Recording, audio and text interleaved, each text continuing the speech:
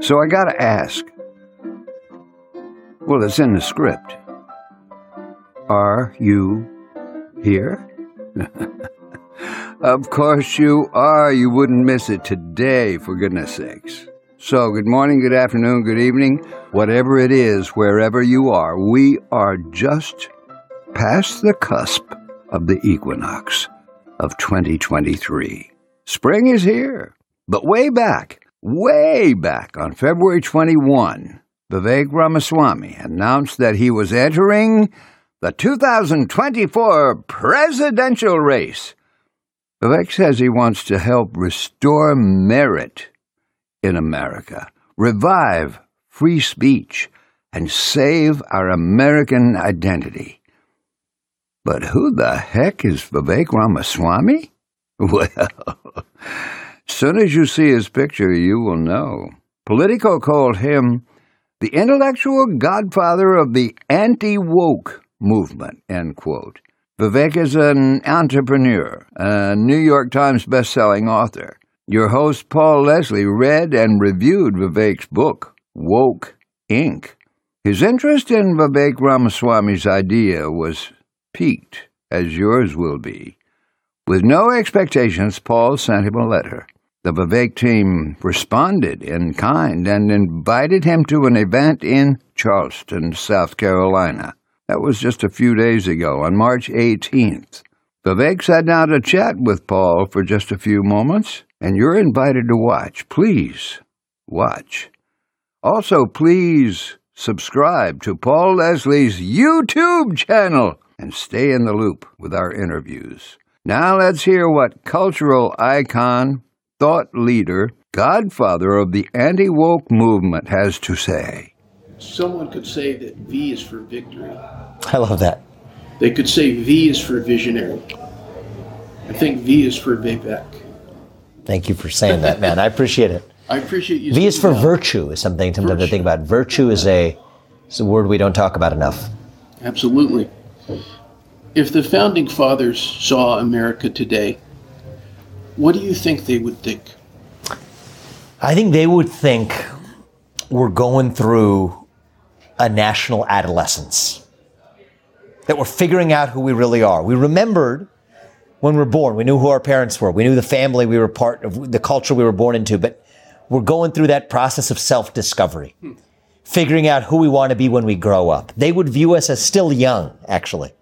I think they would see, we're 250 years in. We might think that they would think of us as old. No.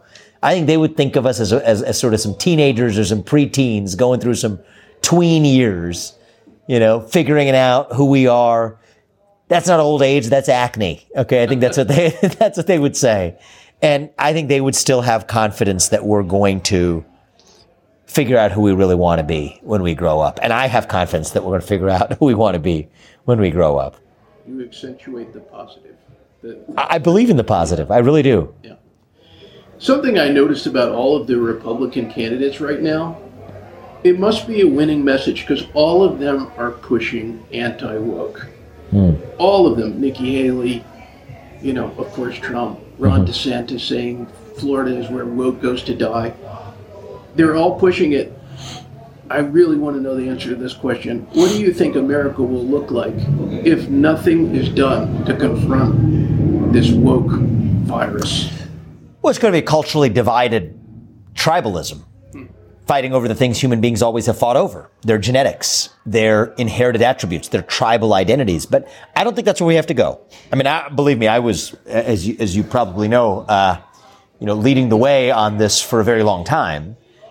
But I think that, I'm glad the rest of the Republican field woke up to these issues, so to speak. But we got to get to the solution. And the upstream issue is what wokeism preys on is this black hole of identity in our heart and soul. That's the vacuum that allows the woke virus to survive and to thrive. What we need to do is we need to fill that black hole of identity with something deeper, more rich, that dilutes that woke agenda to irrelevance. And that's the vision of national identity that I'm delivering to this race. And I think that's what's missing is the Republican Party, we can do hand-wringing all we want. How are we going to solve it? We got to go upstream with an actual affirmative vision of our own that dilutes the poison to irrelevance. That's what I'm doing. Vision again. Yeah. Thank you. Hey, one more question. Yeah, sure. What would an American revival look like? I know you've said this a number of times. Yeah. What would it look like? So in tangible terms, I think it involves economically restoring GDP growth in our country. We were growing at 4% plus per year through the early 1970s. I think that can be the case again. But that is the cultural issues and the economic issues going together, because we derive pride, we derive identity from the hard work, what we create, self-reliance, the idea of the Jeffersonian yeoman, the fact that I'm not reliant on anybody, be it communist China, be it my own government.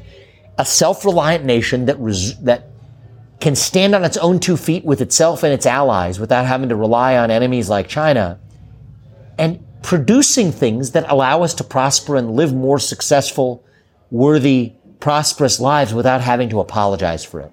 That's what I think a revival looks like, is success and excellence itself unifying us without having to apologize for it at the end.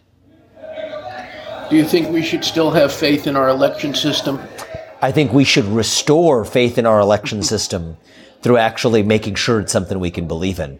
I think actions like today, where you have a district attorney threatening to prosecute one of the main people running for election, I don't think that restores faith in the electoral system. But I think if we actually behave in a way that we believe the people of this country actually get to decide who runs the country, then I think the faith in the system will follow. Well, thank you. Thank you. I appreciate it, man. Thank you for My pleasure. Thank you for even taking the time, and I appreciated that letter you sent me. Oh, It reflected an earnestness and time, and we got it, and I read it, and that's why I called you. So we wanted to see you here. So well, thank you. I'm glad. We'll rely on you. Let's activate South Carolina. Spread the word. Spread the message. Help us with this movement. We would appreciate that. Yes, sir. He's going to be one of our allies. He'll help the grassroots uprising we want here. All right. Thank you, my man. Well, thank you. I appreciate it. You know, the Paul Leslie Hour is made possible by people like you, listeners, viewers. Please go to thepaulleslie.com/support, and you'll know what to do when you're there. Thank you. Thank you, everyone who contributes. Performance of The Entertainer intro song by John Primorano. And of course, this is your announcer speaking. See you next time on the Paul Leslie Hour.